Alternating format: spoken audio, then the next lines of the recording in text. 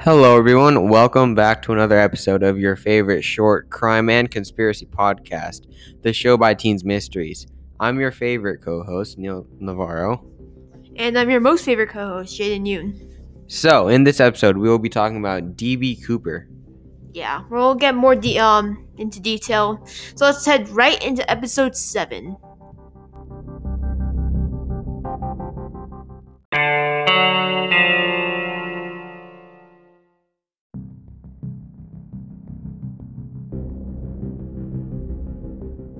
Dan D.B. Cooper is the pseudonym of an unidentified man who hijacked a Boeing 727 aircraft in the United States airspace between Portland and Seattle on the afternoon of November 24th, 1971.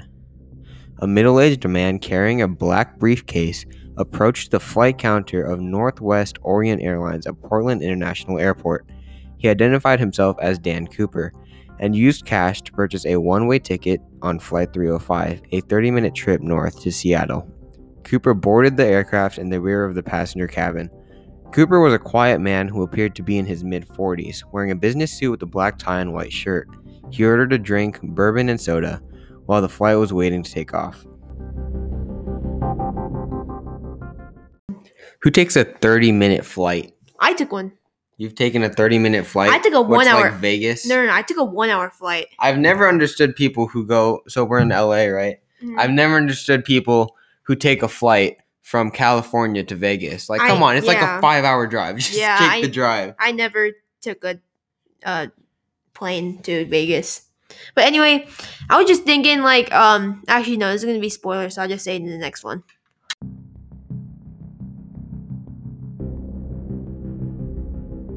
Shortly after takeoff, Cooper handed a note to Florence Schaffner, the flight attendant situated nearest to him in a jump seat attached to the aft stair door.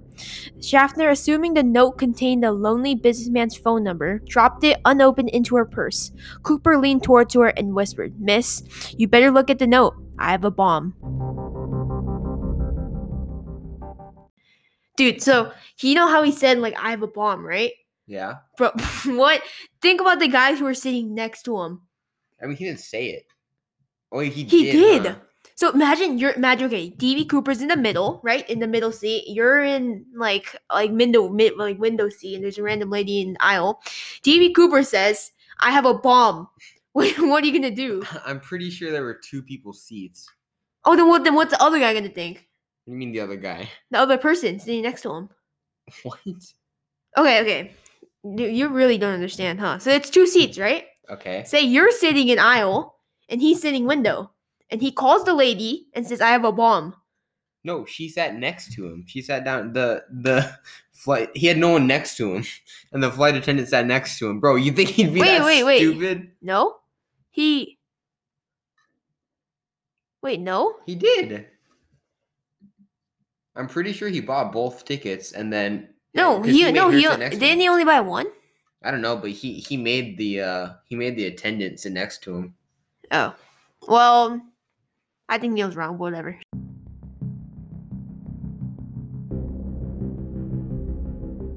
After Schaffner read the note, Cooper told her to sit beside him.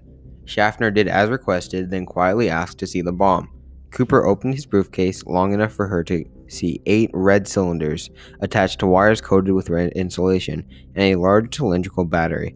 After closing the briefcase, he stated his demands: $200,000 in negotiable American currency, 4 parachutes, and a fuel truck standing by in Seattle to refuel the aircraft upon arrival. I guess you were right, Neil. Yeah, I was right. Yeah, so, I mean, yeah, if I think about it now, that's kind of weird. No one's like that, other than you, obviously. No one would be that stupid, bro. I guess. I mean, you would be like, you'd buy both tickets, right? You'd bring your mom, and then you'd be like, "I have a bomb," and your mom didn't know, right? So now your mom, what do you think your mom would choose? You or the bomb, bro? Me or the bomb? Me or the bomb? No, you mean her life or me? No. The bomb or...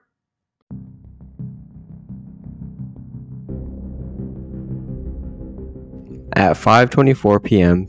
Pacific Standard Time, Cooper was informed that his demands had been met, and at 5:39 p.m. the aircraft landed at Seattle-Tacoma Airport. Al Lee and airplane personnel delivered the cash-filled knapsack and parachutes to Mucklow via the aft stairs. Once the delivery was complete, Cooper ordered all passengers, Schaffner and the senior flight attendant, Alice Hancock, to leave the plane. At approximately 7:40 p.m., the Boeing 727 took off with only 5 people on board. Cooper, pilot Scott, flight attendant Mucklow, co-pilot Rat Taxaz, and flight engineer Harold E. Anderson.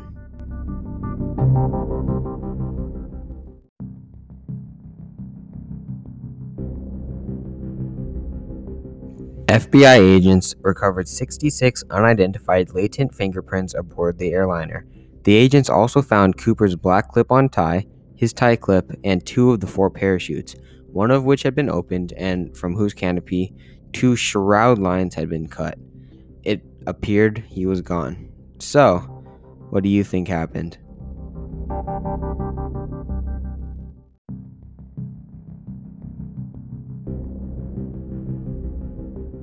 FBI agents recovered 66 unidentified latent fingerprints aboard the airliner. The agents also found Cooper's black clip-on tie, his tie clip, and 2 of the 4 parachutes, one of which had been opened and from whose canopy 2 shroud lines had been cut. It appeared he was gone. So, what do you think happened?